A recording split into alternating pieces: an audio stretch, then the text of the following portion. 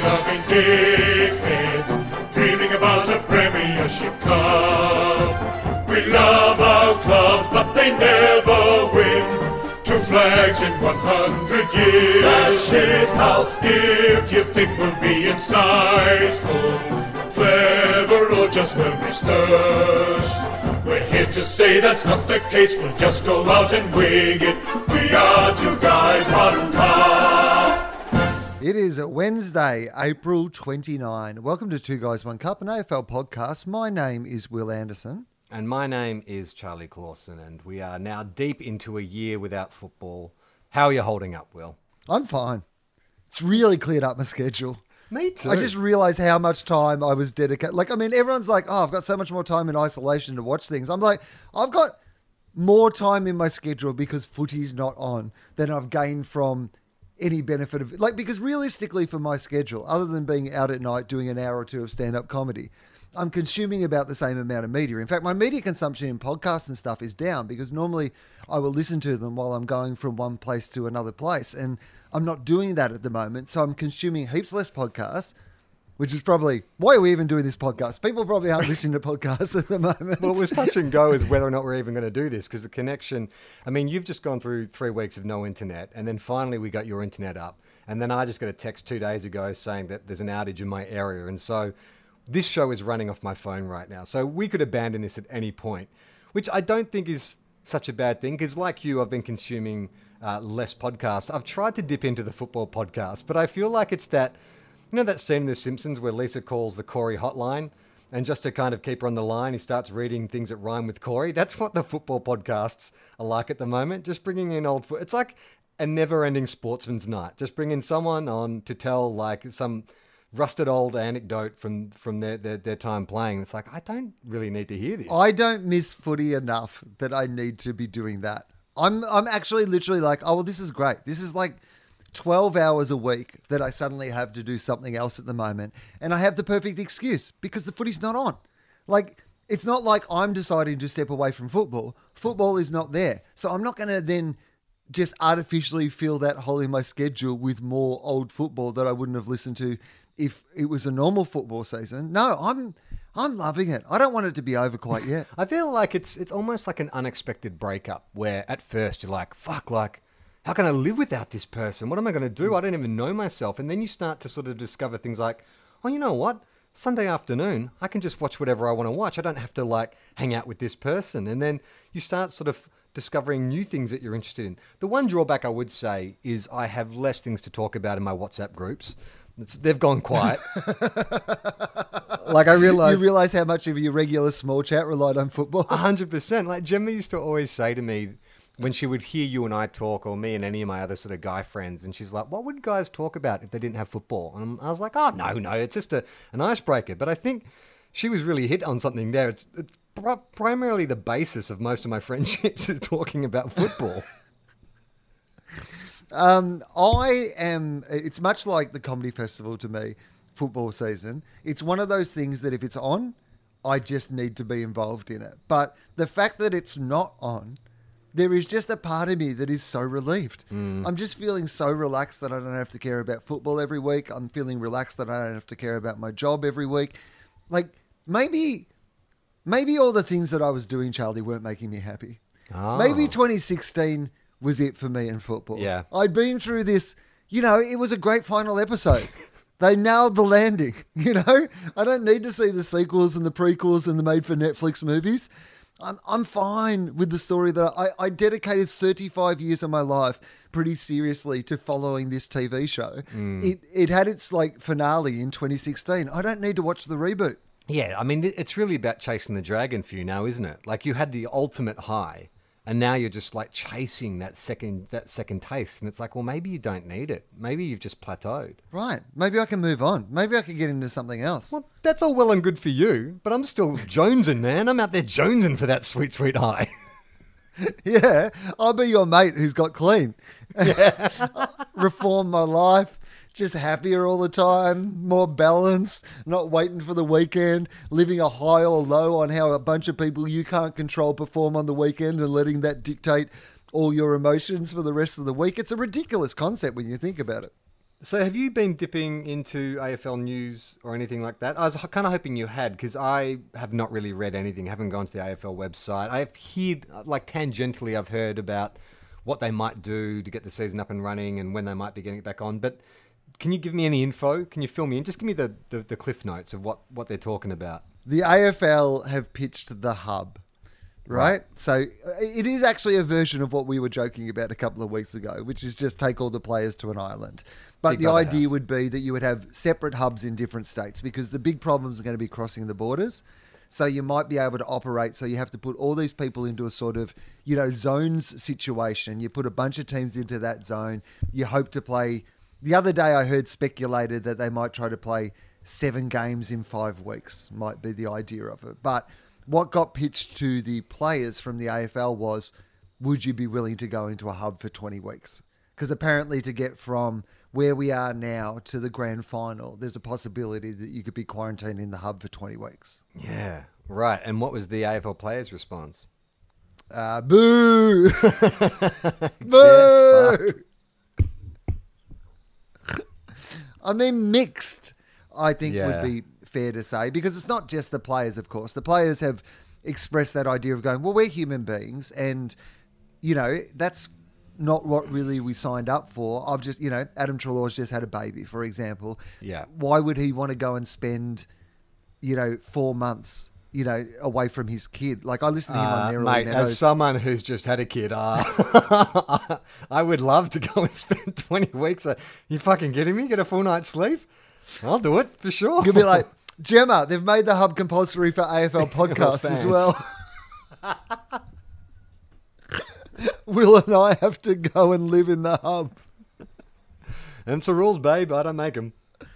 It's me, you, Rosie and Chambo all living in a house in the hub, and we're the AFL comedy podcast. Well, look, I'm willing to do anything if it means we don't have to see any more AFL coach TikToks. What is going on there? And they're getting worse too. I think the first 1 or 2 were kind of cute, and you're like, oh, that's good. And then I didn't realize, as I don't really know much about TikTok, but it's a meme, right? One person does it and then it continues on. And so now we're just getting more and more of these AFL coach TikToks. And I've got to say, as a diehard Saints supporter, Brett Ratton's, I mean, I would rather he just didn't do one. I saw it and I was like, mate, you didn't really... If you're going to be telling your players to put in 100% effort every time, and then you don't even do it in your TikTok, it's really, really hard to take you seriously. Oh, are you saying that he didn't put in the TikTok? Not that he looked ridiculous, but he didn't try hard enough. Both. He didn't give 110% in his TikTok. Is that what you're saying? Yeah, I felt like, because his TikTok is him, his wife, and his kids. And it's like the kids and the wife were definitely giving it a bit more. He kicked it off, but he seemed reluctant. He seemed a little embarrassed by the whole thing. And I was like, I don't know, mate. You either commit 100%. It's going to be very hard to tell Jade Gresham to put his head over the ball when you wouldn't even execute your TikTok properly. I mean, can you imagine? That's one up the players' sleeves, isn't it? Yeah. When he's giving them that dressing down about the fact that they're not trying hard enough, they're not putting in, everybody else is putting in, and then suddenly he just grabs his phone and goes, well, look at your TikTok, coach. How am I meant to perform when you didn't perform? Now, the only bit of AFL media I've been consuming, we mentioned Sorry, last just time on the TikTok, because I haven't seen any of the coach TikToks. Oh, okay. So who's the best of the TikTokers? I think Simon Goodwin has done my favourite so far. Nathan Buckley's was the most surprising, because it's like, I mean, if Nathan Buckley was going to do any kind of dance, you'd expect it to be like the robot or something, right? Like something quite efficient. But he's been quite goofy. I mean, I keep thinking of Bucks of 5 years ago, but this is the new cuddly version of Bucks, isn't it? Yeah, exactly. Meditation and, TikToks and... TikToks. I mean, I'm surprised there's been so many top 5 lists flying around in isolation, people's top 5 albums, top 5 movies. The one person we should be hearing from hasn't put up one top 5 list. It's insane. Do you think that his top 5 lists are still part of his personality? Because that strikes me as being old Nathan Buckley, almost, the top 5 lists. Whereas now he's more open to the opportunity that, like, you don't have to define everything in a top 5. You don't have to rank everything. Yeah, maybe. I guess there is a kind of level of competitiveness to ranking, isn't it? Like, if you are going to be shifting your mindset from that competitive point of view, it would be, well, you know what? They're all part of the same genre. No, it's all subjective. None is objectively better than the other. So I'm going to do away with the top 5 list. Do you think he could sell that to the players when it comes to... Yeah, because the old Nathan Buckley, it would have been really... The old Nathan Buckley, he would have done top 5 lists, but he would have considered it a top 1 and then the top 4 losers. That's what his top 5 list would have been. The top 4 songs that should have tried a bit harder, in my opinion. Could he sell that to the club for the Copeland Trophy? It's like, well, we don't have a top 10 finish anymore. It's just like, 10 players. In no particular order, the 10 best players at Collingwood. I mean, that would be great. And we just give him more medals, man. That's all. You made the top 10. Brody Grundy would be pissed off, right? I mean, he's in the pocket to get like 3 or 4 in a row. Yeah, it'd be great if he would release his lists. That's what I would like to see. Like, if he found his notebook full of his lists. Because I imagine there were hundreds of lists. Like, just Nathan Buckley's top 5 on everything. I would like to know. We've had a bit of mail in the time we've had off Will, which is good because there's not a lot of football to talk about. Now, I told you off air I haven't vetted many of these, so we may have to abort if we get halfway through and it turns out to be like some horrible rant. But this one seems okay. It's from Damo. He starts off, "Hey, Sil and Wally, I'm high. And I wanted to take this opportunity of staring down the barrel of no football for potentially quite some time to suggest a new segment for the podcast. Okay, great. Each week, well, bad start because whatever we do is not going to be weekly at this stage, but each week, one of you would research a player, past or present, past season, or interesting story of a whole team and do a dollop-style report on them. I feel like this would be a good way for new fans of the game to learn about its colourful history, as well as giving you guys a chance to learn about a Sydney Swans player or two. I don't think you will have any copyright issues from the dollop, as Dave is too busy getting into Twitter fights with Vincent D'Onofrio, and Gary is too busy making films with his cat to listen to this podcast. Anyways, I hope you guys are doing well. Thanks for keeping the laughs coming during a very difficult time. Cheers, Damo, a giant supporter with PTSD from the 2019 Grand Final." Thanks, Damo. Can I offer an improvement on this idea? Because the only thing that is wrong about this idea is the fact that we would have to do some work. And I don't want to have to do. Like this, I've already said I'm enjoying the fact that we're not having to do work for this podcast. I don't want to add work to this podcast. However, if you are a supporter of your club and you think we've missed a dynamic duo or a player with a good story, much like the Fremantle, Brennan Cox and his best mate, who was the other guy that he loved. But can't remember that people guy. that Blondie. we might not know about. Yeah, the other guy who dresses like him and looks like him. Yeah, the single white female relationship at the Fremantle football team. But if there is a player at your club that you think is an untold story and maybe you've got a link to, a commercial they've been in or some interesting thing from their past and you want to send it through and we could do like a player of the week deep dive highlight, then I am absolutely up for that. But I think it should come from supporters of the club who think there's a player with a good story, and then you can send us a few links and a bit of a head start. Yeah, and send it to 2guys1cupafl@gmail.com. That's the number 2, the number 1, 2guys1cupafl@gmail.com. That actually dovetails nicely into this next letter from Josh. He says, "This is doing the rounds of Facebook and I thought it could kill an episode's worth of time.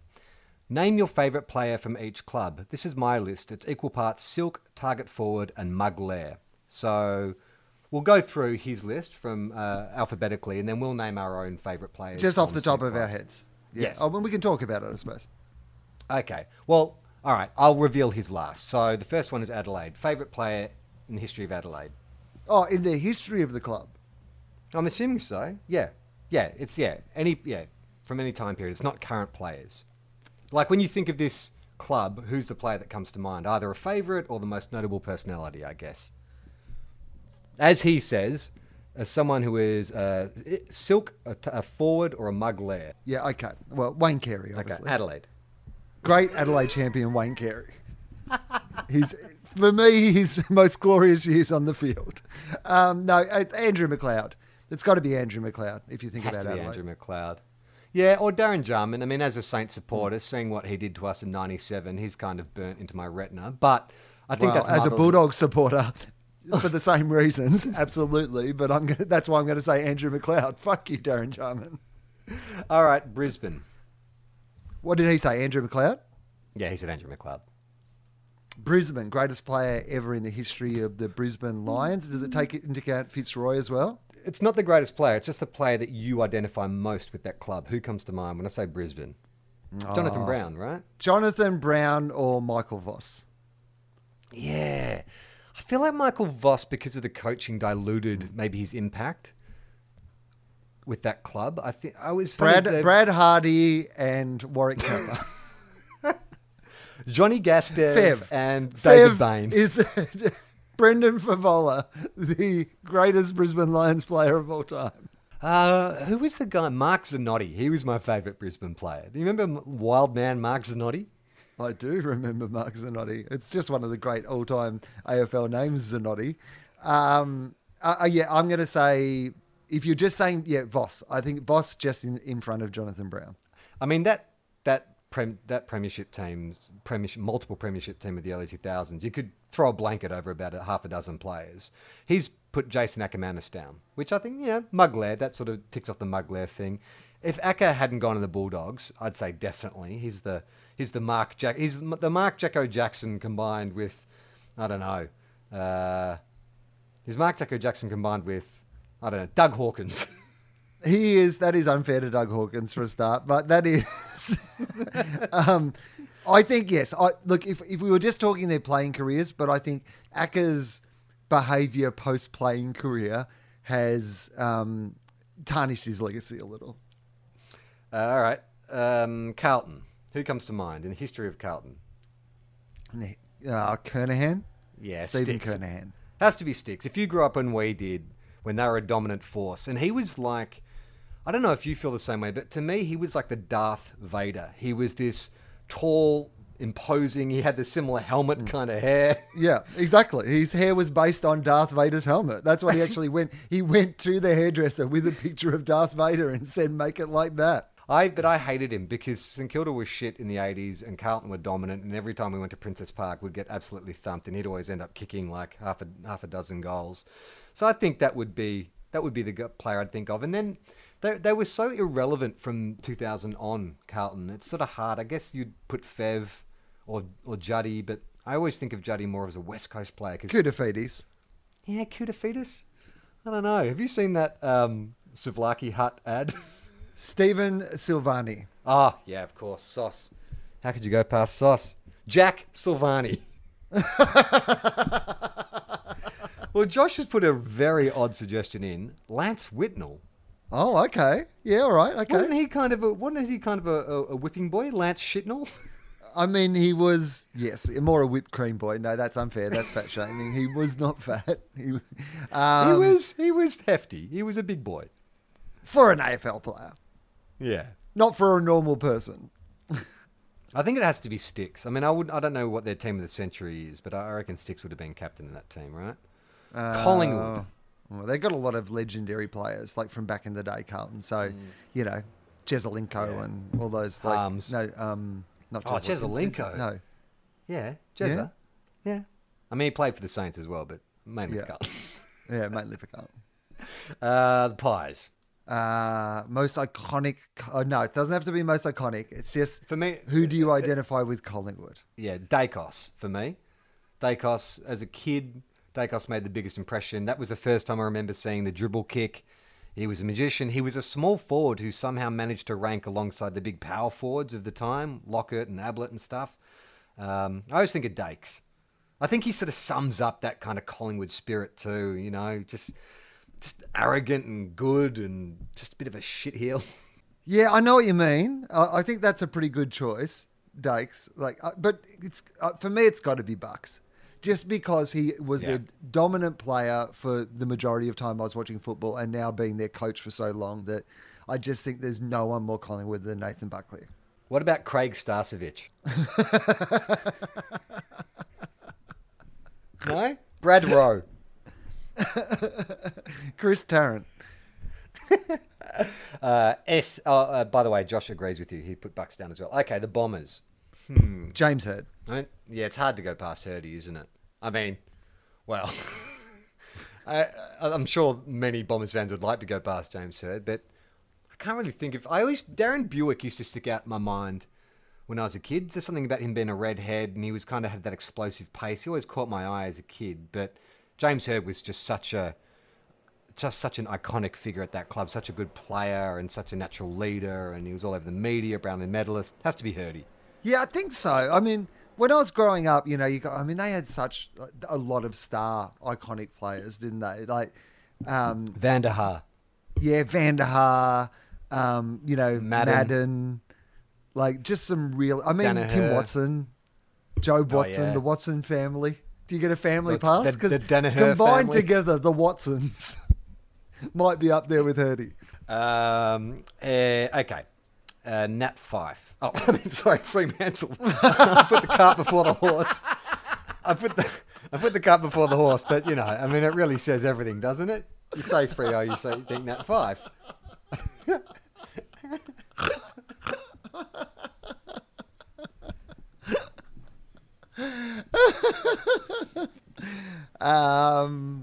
Yeah, no, that's right. I mean, Pav. It would be Pav, right?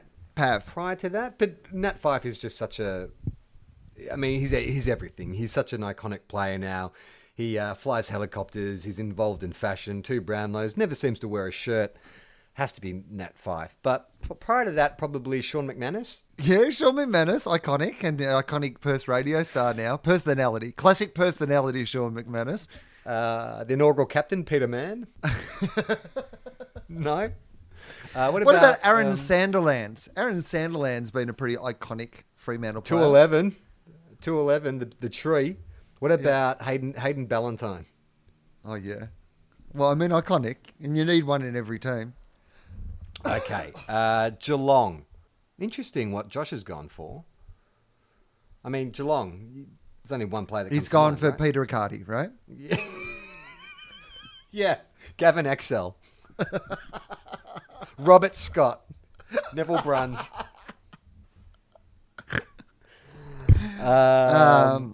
No, has he gone for a modern day player? Someone who's still playing?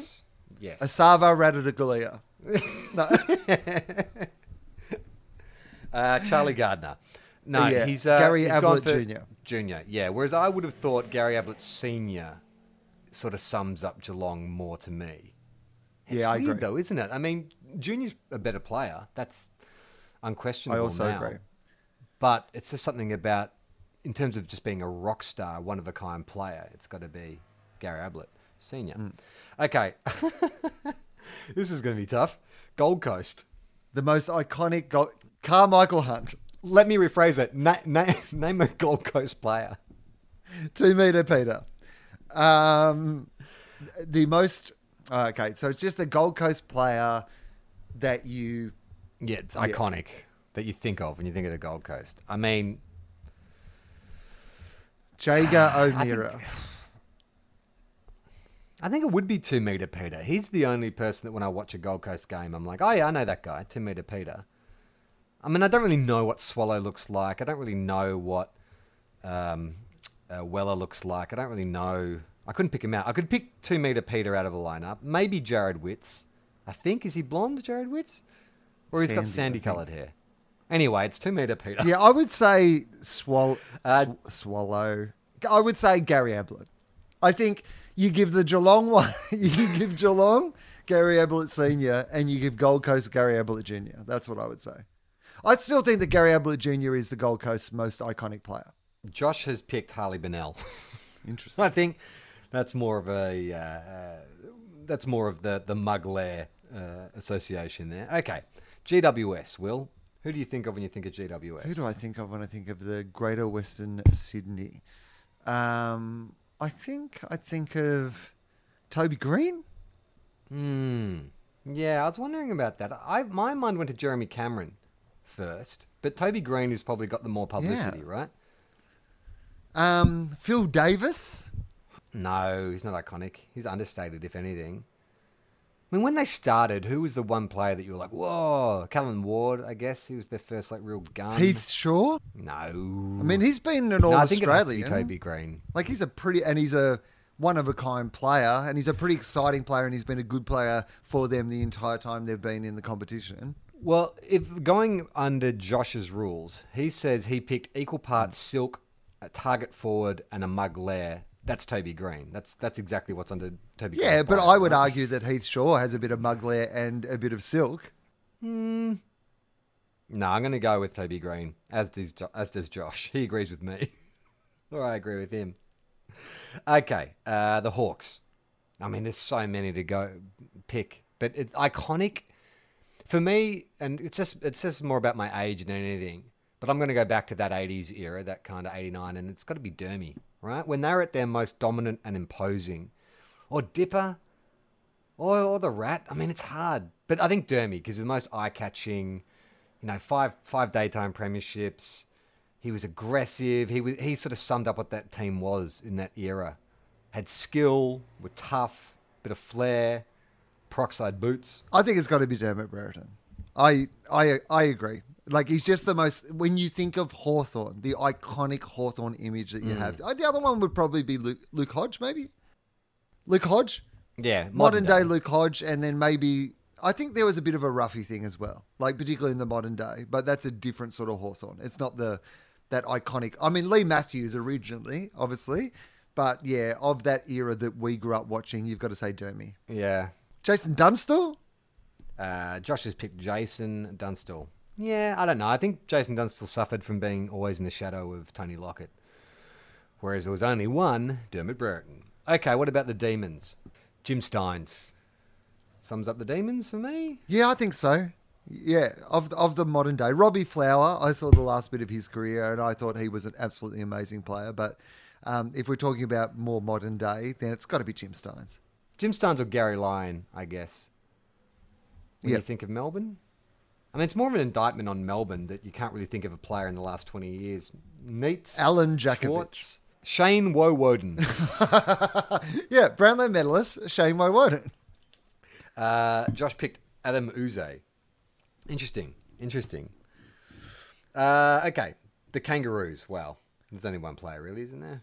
Yeah, well, without a doubt. And of course, let's say it at the same time. 1, 2, Winston 3. Abrams. Sorry. No. Byron Someone Pickett. else? The Duck. Yeah, it's got to be Wayne Carey. Like, I mean, Glenn Archer. Glenn Archer. Yeah, Glenn Archer. Yeah. I Schwatter. mean, there was just a lot of iconic players, out of North Melbourne. From that period. Well, I think what we're learning is if your club has experiences a mini dynasty, that's where your mind goes to. It's when your club was at its best and had multiple superstars. Okay, what about Port Adelaide? Oh, that's a toughie. Who do you think of when you think of Port Adelaide?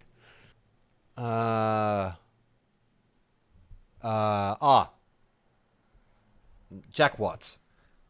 Jack Watts. Okay. No, that makes sense. I would say, I don't know, is it Corns? Is it... Wanganeen, probably. Yeah, Wanganeen. Gavin Wanganeen. Wanganeen. Pretty much put him into a grand You'd put final. Wanganeen in any footy side, wouldn't you? You'd just be happy to have Gavin Wanganeen involved. Yeah, I mean, he won a Brownlow at Essendon, though, so I think that maybe takes away. I think you're right with the Corns. I mean, it's not going to be Kane, because as we know, he's a twerp. But Chad feels very Port Adelaide. The hair, the arrogance. He's a Corns, that family. If we follow the Essendon formula, it's all about family. I'm going to go with Chad. The Chad. I'm going to go with... who is the most Port Adelaide player? What about Justin Westhoff? Oh, the Hoff. That's much better. Yeah, I like that. I'm going to change my answer. I'm going to go with the Hoff as well. Josh picked Gavin Wanganeen. Okay, Tigers. I mean, this is an interesting choice. Maybe Josh is younger than us. I'm just going to tell you what. He went for Dusty, which I think is fair enough, but feels a bit short-sighted to me when you consider possibly the most iconic Richmond player who summed up Richmond, who was the epitome of Richmond for about 15 years through the 90s and 2000. Ivan Marek. Yeah, Nathan Foley. Matthew Richardson. Don't you reckon? Absolutely. He was 100%. That Richmond personified. Endlessly entertaining, inspiring, infuriating, and just such an emotional the extra degree player. of difficulty of going against your pre-established formula, which is we most fondly remember the eras of when they were champion teams. they were not champion teams, and yet we so fondly associate him with that club. Nah, Richo. The Sainers. Well, you go first. Who do you think of when you think of St Kilda? Tony Lockett, obviously, first and foremost. But, it's funny because Tony Lockett had half his career at another club, but I still think about Tony Lockett. Robert Harvey, clearly, a big one, I would say, at the Saints. Nick Rewalt. Those three, Lockett obviously would be a standout if he played his entire career at the Saints. But the other two did, and it would be a toss of the coin. I would probably just say Robert Harvey just in front of Nick Rewalt. Yeah, in terms of iconic status, you can't really go past the guy who's kicked the most goals ever in the history of the game. And he did sort of sum up what the club was in that period, which was we were a one-man team. And he was kind of undisciplined and a bit overweight, all that kind of stuff. And he just relied on sheer skill and toughness and brilliance. I would agree. Halves would probably be in there as well, just because he was around for so long, the two Brownlows. And I did watch a bunch of Rob Harvey highlights from the late 90s and just forgot how good a player he was. And then Nick Rewalt, second longest serving captain. Spud might go in there as well. Spud, yeah. No, definitely Spud. Spud's definitely a good suggestion. And Nicky Wimmer. Yeah, there's quite a few. I'm just going to go with Spud's very iconically St Kilda. Yeah. I'm going to go with Rob Harvey just because I still have his jumper from when I won it in a raffle when I was a 10-year-old. And I'm going to go for Spud. Okay. It's nice to think about Spud. Okay, what about the Swannies? Tony Lockett. Well, you and Josh are on exactly the same wavelength because he's put Tony Lockett for both St Kilda and Sydney. He put Adam Goods. Yep. Goodsy. I mean, it's hard. It's Buddy as well in a weird way. Like Plugger put him on the map. Warwick Kappa. Jared Healy. No, Warwick Kappa is a serious suggestion this time. Iconically Sydney in that era. Yeah, you're right. I mean, they sort of had those phases, right? Late 80s, then they went shit again. Then Plugger came, Paul Kelly, that Paul Kelly Schwatter era. And then there was the Barry Hall era. And then there was the Lance Franklin era. And it's always colourful full forwards that have pulled Sydney along. I think you're right. I think the Wiz. Let's go with the Wiz, just because he also seems to sum up Sydney as a city as well. I mean, is he invited to their... Does he get invited to their best and fairest? No. Okay. No. Michael Chamberlain is negotiating with the Wiz right now. They're going to do a virtual sportsman night on Zoom. And so he's been sharing with me the correspondence with the Wiz, and it is entertaining, to say the least. Everything you'd want it to be. Let's hope that the actual conference online is anywhere near as entertaining as the correspondence, I would suggest. All right, West Coast. I mean, Glenn Jakovic, he sort of sums up that kind of 90s era for me, the battles with Wayne Carey. And then it's hard to go past that Ben Cousins. I mean, it's as bad as things are now. Like, he sort of summed up what that mid-noughties team, literally the mid-noughties team was all about. And then modern era, I'd say Nick Nat or Josh Kennedy. Woosher? Yeah, fuck Woosher. I hated him when he was a player. He was such a bastard. But he was very identifiably West Coast Eagles. Yeah. I would say I still would say, and it's hard to say because of obviously the terrible tragedy of his fucking life, but Ben Cousins to me is the most... Like, even regardless, like, take out what has happened post his football career, but he was, to me, the quintessential West Coast Eagles player. And it probably is why it's led to some of the trouble that he's had in his life, without abdicating him of his own responsibility. And that is that he was the perfect player and he was treated by everybody as if he, the rules did not apply to him. And I think that was because... everybody was like, look at this. This is the greatest of everything that we aspire to be. Josh picks Josh Kennedy. And lastly, the Western Bulldogs. Well, I'll go first. The first name that comes to mind when I think of the Western Bulldogs is Simon Beasley. Oh, yeah. I don't know why, but it's just like, that's the first name. And then there's Doug Hawkins, comes to mind. and then Brad Johnson, and then modern day, I guess, Acker. Nicky Wimmer and Acker. No, I mean, and Alan Jakovic. modern day would be, at the moment, it's the Bont. Like, he is your Nat Fife, the guy who's clearly far and away the best player you've got. But in terms of just iconic status, I think it has to be Doug Hawkins. He's from Braybrook. You know, he was a little scrapper. He had that media career for a while as well. I think it's going to be Doug Hawkins. I understand what you say, and that's a pretty good choice, Dougie. I am going to say, and it will surprise nobody, Robert Murphy would be the person I would say. Yeah. Robert Murphy's like your indie cred selection.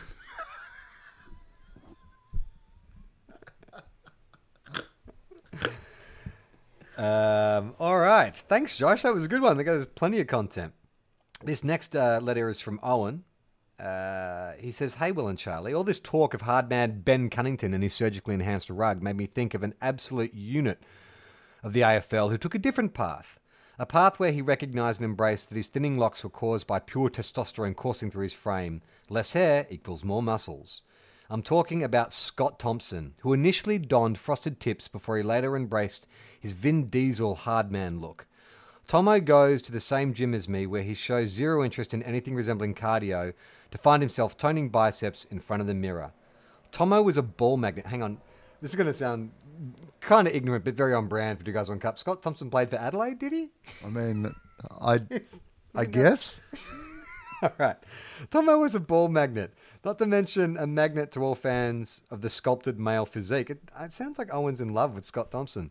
He escaped the grips of VFL with the lowly Demons to return home to South Australia in the mid-2000s with the Adelaide Crows for pick number 12 overall. At Adelaide, he linked up with Rashudo, Edwards, McLeod. Oh, Rashudo, we left him off our iconic list. He'd be Absolute up there, right? Modra. McLeod. Oh, yeah. Yeah, Godra. Modra at the Fremantle time. legend. Rue, long-lasting. Yeah, Rue was an obvious. That's a obvious omission, I would say. It's an oversight. Oversight. I think McLeod is, just for pure, like, two Norm Smiths, pure silk. So exciting to watch. I think Rue would even say that. Yeah. I think McLeod's the one person that Rue would pick in front of him. Yeah. Tragically, that star-studded Crows team underachieved in the 2000s by not enjoying the ultimate success, despite playing in 8 of 10 years, including playing finals in 8 of 10 years, including 3 prelim losses. Prelim final losses in 2005 and 2006 are particularly memorable as they were now to the notorious West Coast Eagles. At the time, we couldn't figure out just how it was those damn Eagles ran out games so well. While he never tasted premiership glory, the man... You know what's funny? Is like 3 letters ago, someone said, "Would you do a deep dive?" And then 2 letters later, we get this. This is perfect. While he never tasted premiership glory, the man with arms built like legs enjoyed a decorated career which included 2 best and fairest, an All-Australian, and membership to a modestly sized leadership group, and became just the 5th Crow to reach 300 games. Perhaps most memorably for fans, Tomo lived for a crushing tackle and had plenty of aggro. This was never noticed more than when the Crows came up against expansion clubs in the early part of last decade. On one particular occasion, Scott channeled his upbringing in the harder regions of Port Adelaide to absolutely punish a mob of teenagers at the Gold Coast Suns. He racked up 51 touches, the second highest amount of disposals in a match by an VFL-AFL player since the recording of stats, falling too short of Diesel's 53 in 1989. Surely Tom Mitchell has smashed that record like half a dozen times by now. Tom Mitchell has beaten that, I think, now, or at least equaled it. In these dark times of COVID-19, a couple of die-hard friends and I have reached for the archives to turn Tomo's 51 possessions into 51 sips of responsibly enjoyed beverages. However, we've been devastated to learn that we can't find a full copy of that game anywhere. Will and Charlie, surely this is a platform to be used to right this injustice. The world deserves access to this blockbuster round 22 clash between 14th and 16th in sunny Queensland in 2011. Yours faithfully, Owen, Macca, and Lockie. Well, absolutely. If we can do anything to help locate that, then, and by that what I mean is if anyone listening to this can do anything to help locate that, please do, and we'd be happy to pass it on. Okay, this is from Curtis. It's a follow-up email. Hey guys, thanks for answering my question on the pod. No idea what it was. First off, Will is right. Engineers love all things built and riveted. That being said, I'm surprised Will didn't suggest the Bombers. Engineers also love airplanes. And what the fuck are we talking about? No, I know what it is. We were trying to decide which team he should support based on his job. And I was saying that the Battle of the Bridge might be something that he was interested in because as an engineer, he might like the construction of bridges. Okay. And you at the time, Charlie, mocked me for that. But I'm glad he's got back to us to say those important words, Will was right. Although from my limited footy knowledge, they seem to be a rival of Collingwood. So maybe that's why. Anyway, I did some research on Hawthorn and watched some games. They didn't really click with me. The more I thought about it, the more Collingwood fit in with the Yankees, the Colts, the Bruins and the Celtics. At one point, they were the dominant force. But that is somewhat in the past, although the legacy of hatred from other teams lives on. Most years, there's at least a glimmer of hope that the teams are entertaining and you can get behind them. They have players that you love to be on your team, but you would hate on another.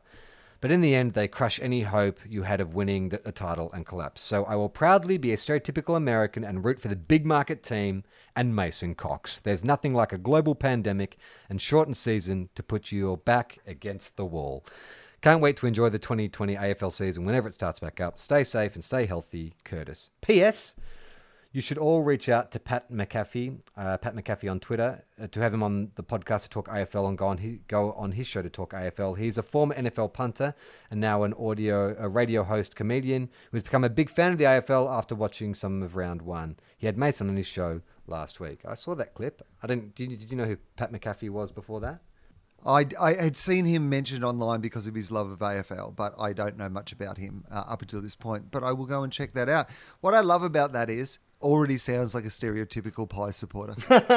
Like it was, already way too into Collingwood and what the whole identity of Collingwood was, that they used to be superstars and everybody's intimidated by them and everyone hates them. I'm like, you get it. You actually understand the true heart of what it is to be a Collingwood supporter. So I guess welcome to the dark side. And there's nothing more American than backs against the wall, because Donald Trump's going to build that wall. And you can all put your backs against the wall in typical Collingwood style. Rose has written into us, and this is an exciting one.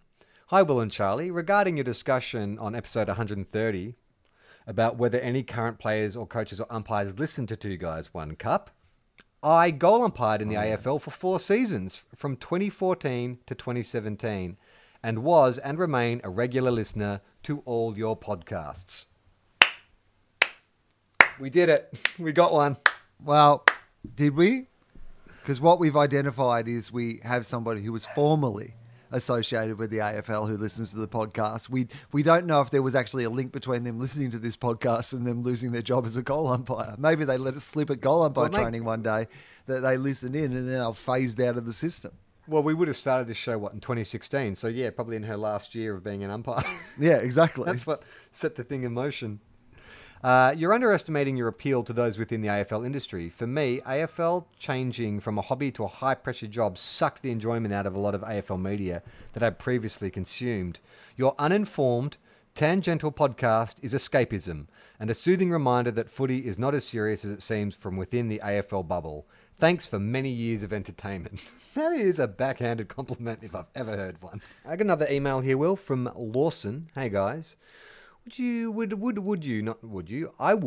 like to hear some thoughts about how you think the AFL could be influenced played at altitude. Who would benefit from this? Kicks would have greater distance, but fitness would be a whole new factor. Could we ever get a game in South Africa's Highveld? It's an interesting question. What do you think, Will? Games at altitude. Who benefits from that? Well, surely Jeremy Howe. I mean, he gets even higher. He definitely wins Mark of the Year. I think the Bulldogs would have a good team for high altitude, I've got to be honest with you, because I think it would support your lower to the ground players, because the higher the altitude, like your big men are going to be no good at high altitude. And we've got quite a good sort of, mosquito fleet, next level down, hard running all day, that sort of thing. I think they'd be pretty good in high altitude. I think that long kicking teams, clearly. It doesn't support a short game. It's not your sort of chip around short game. It supports your big long kicking teams, I'd imagine. Finally, Matthew Suckling. Yeah. Now's his time. Yeah. Catherine Bates, I assume she sometimes shortens that to Kathy, Yep. right? Kathy Bates writes into Beautiful. us. It's been a long time coming. If you listen to our other podcast, You're my favourite podcast. Hey, guys. I'd like to invite you around to my house, chain you to my bed and make you do podcasts for me. Hey guys, despite my deeply held feelings of meh about the AFL, I've been surprised by how much I've missed having it in the background to the cooler months. Especially, I've been missing 2 Guys, 1 Cup, which sits perfectly at my level of interest. Do I care about the result? Not so much, except insofar as I can hold up my end of a conversation over a beer. Is the peripheral stuff far more interesting? For sure. Anyway, I had an idea that might give you more content, which may be too late or too hard, but for what it's worth, here it goes. Each week, the 2 of you discuss the games that were scheduled for that week as if they'd been played, adding bits as you choose. Hawks and Cats. Well, based on last year's form, maybe the Hawks would win, but maybe it rained last weekend, so that would advantage the Cats. You decide that in the course of the game, Isaac Smith probably got injured and will be out for 2 weeks. This will affect how the Hawks will go in the next 2 matches in your fantasy results. In the end, you decide who won and by how much, creating a special 2 Guys, 1 Cup ladder that will also feed into the weekly results you create. Amazingly, St Kilda could possibly end up second on the ladder by round 6, so they'll probably do well whoever is 12th by then. So week by week, we get the 2 Guys, 1 Cup results, at least in an imaginary footy fix. Thanks for keeping the content coming. I hope you're both staying well. Cheers. Catherine. Will, which makes me think that maybe our email account has been hacked by Scott Dooley and Limo, because that is the premise of their podcast. Yeah, they have an excellent new podcast, which I have not listened to because I've been ignoring football, but I do plan to listen to because I love Dools and I love Limo, where they are doing pretty much that exact same concept, aren't they? It's that exact same concept. So I think Kathy either gave away a golden idea, or Limo and Scott Dooley have hacked our account. One of those two. Well, it might be the idea that, like, if we'd got to our mailbag earlier, that could have been our brilliant idea. I noticed they've been getting a lot of media attention for their podcast. That could have been us. Angus Brayshaw's side project is the next email, and this is from Julian. Hey, Charlie and Will. If you haven't yet checked out Angus Brayshaw's side project during the coronavirus shutdown of footy, I highly recommend it. He has started an Instagram account called Barbie Onions, where he goes through the finer points of how to cook onions for a barbecue. Think cutting techniques, cooking tips, how to grow your onions, etc. Being a Demons fan, I'm used to Demons players making me cry on a regular basis. At least now, it's just from onion juice getting in my eyes. What cooking shows would you like to see from other AFL players? Cheers from Amsterdam in the Netherlands. Yeah, we know where Amsterdam is. I've been to Amsterdam. Well, firstly, I've got to check this out. This is the exact sort of content we were talking about, doing a deep dive on a player. This is exactly what I want to hear about. You know, I am much more interested in Angus Brayshaw immediately because I now know that he's interested in barbecuing onions. And what a series, because is he cooking different onions on different days? Is like one day, is it a brown onion? Is there a white onion in there? Is there like a red onion that he's chucking on the barbecue? How is he preparing them for the barbecue? Is he cooking them whole? Is he slicing them up? I mean, there's a myriad of questions that arise immediately out of this. Is he pickling onions that could then be served on some sort of charcuterie cheese platter by Melbourne fans at the games? That's what Angus Brayshaw should be doing. Pickling tiny onions and then selling them as Angus Brayshaw pickled onions to whack on your cheese platter while you're watching the Ds. Okay, all right. So he's got almost 3,500 followers, Barbie Onions. He's posted quite a bit from the looks of things. So the bio is pretty funny. The ultimate Barbie Onion experience. Chairman, President, CEO, Onion expert and host, Angus Brayshaw. Producer Danielle Frawley. Okay, so let's take a look at just one of these random posts. So he's got a photo of him just stir-frying some onions. And the caption is, going old school on some Barbie onions with a wooden spoon. No frills, just pure onions. It's exciting content so far. Let's take another one. This is him with some chopped onions in a pan. Caption is, nothing like the smell of garlic butter and onions in the morning. That's it. Okay. Photo of an onion. The caption is, we have loved the support of our Barbie onions so far. When we reach 2,000 followers, we will give away this signed onion. To be in the running, tag a friend in this post. Make sure your friend are following Barbie onions. We'll be randomly selecting the winner once we receive 2,000 followers. You know what? Angus Brayshaw's bloody social media game is 100 times better than the 2 Guys, 1 Cup social media game. We're making fun of his onion account, but he knows what he's doing. He's got a lot more followers on his onion account than we have on the Tofop Instagram. Tell me this. Does Angus Brayshaw have a girlfriend, a partner, assume- a wife? Does he live alone? Does he live with one of his brothers? Does he live with a teammate? What's Angus Brayshaw's living situation? He says that Danielle Frawley is the producer of Barbie Onions. I assume that they're maybe partners. They're together. That would make sense. And I assume Danielle Frawley is maybe James Frawley's sister. You'd think, maybe. Well, related to a Frawley in some regard. Okay, it's a photo of him shirtless, standing above a pot of onions, like a plant pot. And the caption is, "What a magnificent day. Up early out here getting some much needed sun with a few mates of mine. Don't worry, the government tells me that because onions aren't considered actual human beings, we don't need to social distance. What amazing news." I think onions aren't the only thing that Angus Brayshaw is growing in his backyard. I think he might have discovered a mushroom patch. Okay, so firstly, I'm loving this, but all I'm thinking about is how much is he farting? Because if you're eating that amount of onions per day, like that's why I asked about his living situation. Like, is he taking advantage of social isolation just to like fart? What are you doing with your day? I cook onions for half an hour and then I fart for 20 hours. Excited to announce a new collaboration with Coca-Cola. Goes great with Barbie onions, coming to a store near you. And then he's done a Photoshop of onion-flavoured Coca-Cola. There's some kind of meta comedy going on here that we don't get. This is a character, right? No, I get it. I love it. But what I love about it is if it was anyone other than a football player doing it on his Instagram, this would clearly be the sign that you should call your friend and see if they were okay. Like, it is like somebody having like a complete and utter breakdown in public. He's talking to the onions and he went to the park with the onions and now he's made a Coca-Cola bottle with an onion on it and he's sleeping in bed with an onion on its face. It's essentially, it's like Tom Hanks in Castaway, except instead of a volleyball, he's got an onion with a face on it. I mean, it is loaded with memes. He's got like a Tiger King meme. He's got the Joe Exotic with the necklace of onions. He's got Thanos holding up a gauntlet, but instead of gems, it's filled with onions. He's got Michael Jordan in The Last Dance looking at an iPad, and then on the reverse angle, it's an iPad. There's a photo of onions. Like, I mean, I know a lot of the players are encouraged when they went home to, like, if they came from a farm, help mum and dad on the farm, take care of their family. Shouldn't he have Michael Jordan doing his very famous, statue Nike Air stance with with an onion where the basketball normally is? I don't want to give Angus Brayshaw tips for his onion Instagram account, but that's what I would do. What are some other memes that you would like to see? I mean, Donald Trump's an obvious one, right? Like something to do with the upcoming American elections. Donald Trump, like on a podium, but instead of a podium, it's a giant onion or something. Like, make onions great again. Or is it just like, is it an onion with an onion with Donald Trump's hair saying "Make barbecues great again"? That's your Donald Trump meme. Could you have Stuart Lowe holding 16 onions in his hands? Mate, he could hold 24 at least. Buckets. What else is Billie Eilish? You got to have some kind of. She's like hot right now. Some Billie Eilish meme where she's like, I don't know, instead of like that green in her hair, she's just got onions. Oh, you know that guy who looks like Mr. T, that big nude black man that people send around in memes, and he's got like a giant penis. Yes, Do you know the one I'm talking about? Yeah. So it's that, but where his penis should be, it's just onions. There you go, Angus. Got a bunch of memes you can use. Our next letter is from Madeline.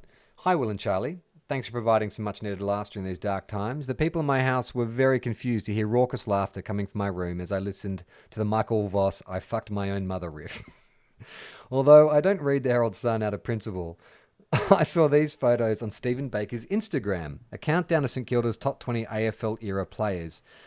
I am very interested to hear your opinion, Charlie, particularly of the inclusion of Sean Dempster at number 20.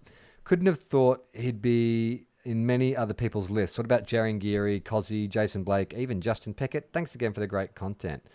Right, I didn't see. Right, let's take a quick look at these. This is the best Saints players of the AFL era. So at 20, they've got Sean Dempster. That's an interesting choice. I mean, he was an All-Australian, pretty good defender. I think it says more about the standard of players we've had over the last 30 years than Sean Dempster. Ozzie Jones at number 19. I think that's a good inclusion. Max Hudson at 18. Yep, I think that's all right. Stephen Baker at 17. And on Stephen Baker's Instagram, he's actually circled that on the Herald Sun and posted it. Sam Fisher, yep, I'm okay with that. Let's go to the top 10. Fraser Gehrig, Stephen Milne, Nick Del Santo, and then he's Nathan Burke, Lenny Hayes, Robert Harvey at number 3, and then Plugger at number 1, which is kind of how we ranked them when we were going for our most iconic Saints players, right? Yeah, Lenny Hayes was a tough exclusion by us because he's very iconically St Kilda as well. But I guess in that way that Lenny played in the background, we kind of forgot him in the background as well. Yeah. Okay, this is a question from Al. It says, "Hi boys, hope you and your families are doing well. I've been listening to Two Guys One Cup for a few seasons, but this is my first correspondence with you. I wanted to talk about fan interaction at the grounds. But let me give you some background. I'm from England." Ooh, I'm from England. Oh, g'day. English accent, here we go. "I'm from England, and I mainly follow football/soccer.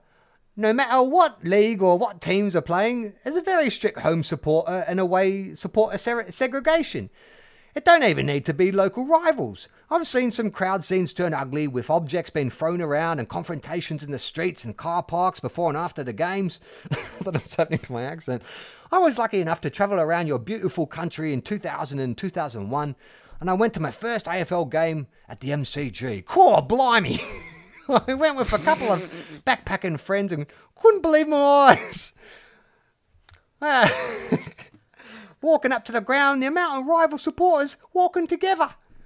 We sat in some seats suitable for us, and we took a look around and saw some fans together, merged with no segregation. I thought it would be fine as long as there was nothing to incite the crowds, and then that moment came.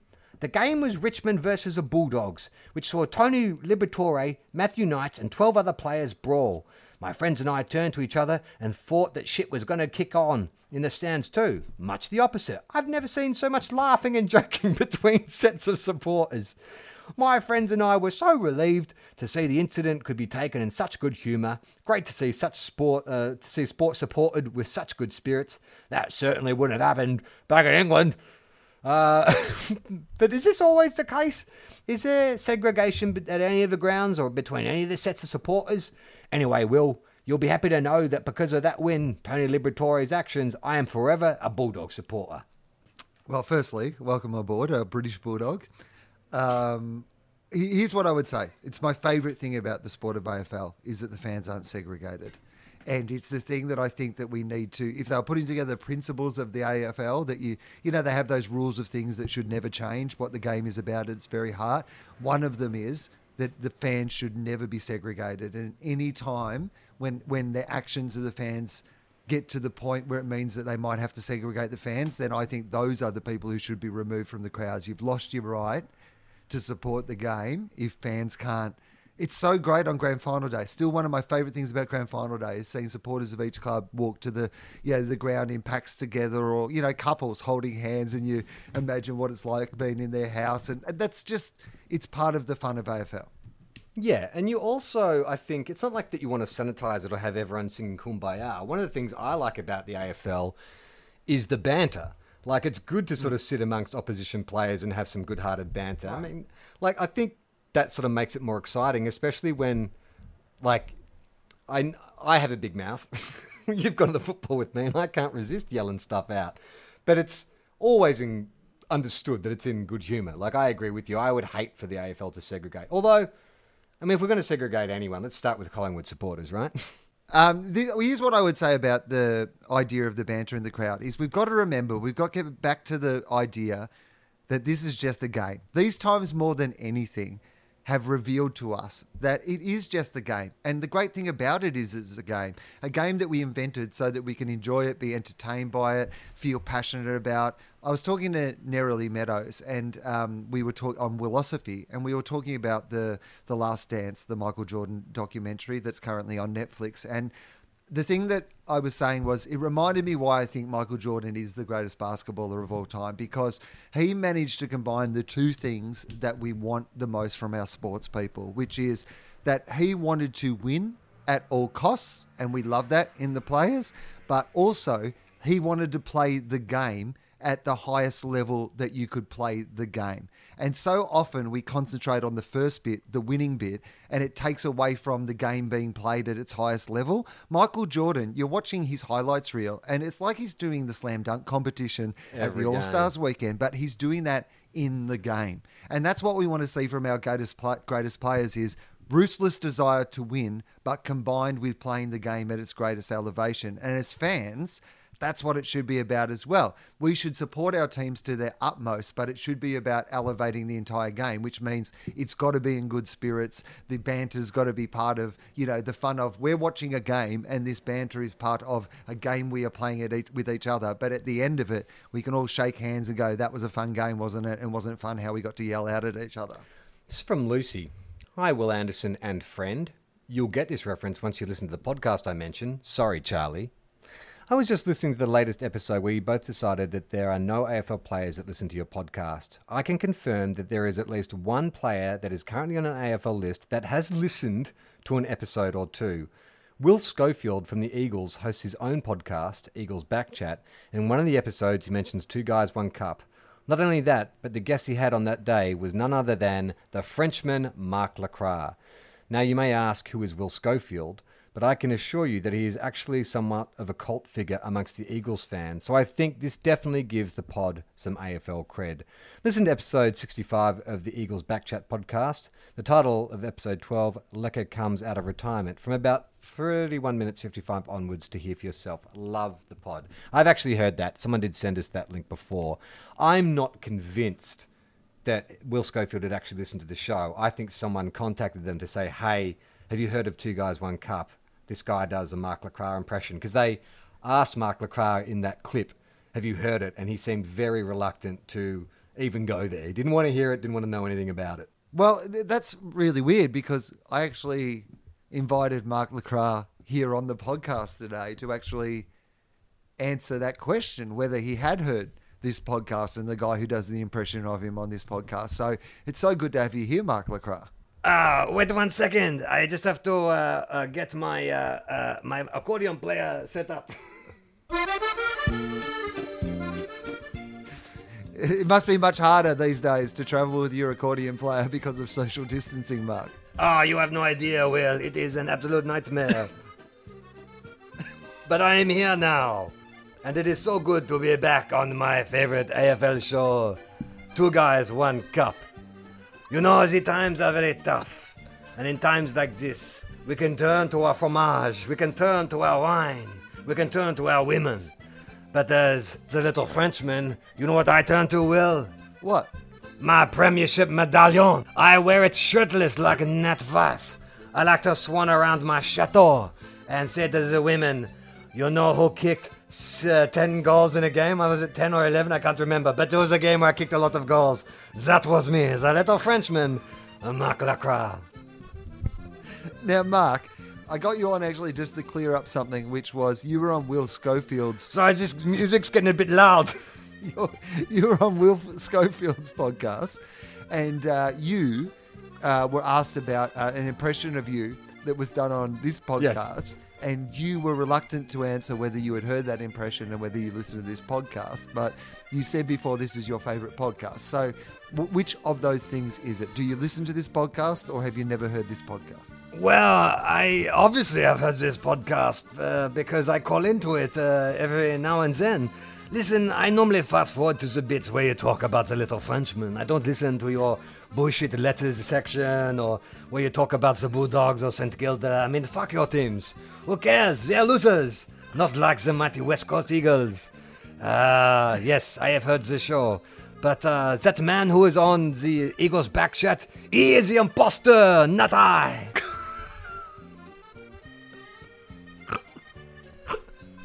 Now, Will, I'm going to have to hang up now because I am noticing there is running out of power in this computer that I'm talking on, and for some reason I can't seem to get more power into the computer. So I will bid you a fond adieu. Au revoir. Take care. As the little Frenchman says, eat cheese. Adieu. Au revoir. Wow. Marc Lacroix. It's so great that he came in to... Completely unexpected, I've got to say. I would have been known to have a bit of a heads up. Yeah, I have to go because for some reason my laptop's almost on 0 power and I've plugged it in. It's not working, and we've done enough. We've done enough, I think. Will we've supported the AFL industry and given the fans what they want. Oh no, it's okay. Our line has been rat shit. Yes, our line has been in and out a bit as well today, so this is going to be a bit of a nightmare for Podcast Mike to edit together, so we should finish up. We've got a couple of other podcasts you can listen to. Tofop, which is a bit like this, but no footy chat at all. We have new episodes coming out every Wednesday. And you have an episode of Philosophy with Nerily Meadows that's just hit the airwaves. Yeah, it's really great. She talks about losing her job. She talks about what she's doing without sport as a sports journalist, and she's got a great new podcast called Ordinarily Speaking, which if you're a sports fan, I highly recommend. It's absolutely excellent. We'll be back periodically. If you want to send us an email, you can at 2guys1cupafl@gmail.com. That's the number 2 and the number 1, 2guys1cupafl@gmail.com. We've got a few more letters to get through, but why don't we fill up the mailbag, and as soon as that's bulging like the biceps of Scott Thompson, we'll come back and do another episode.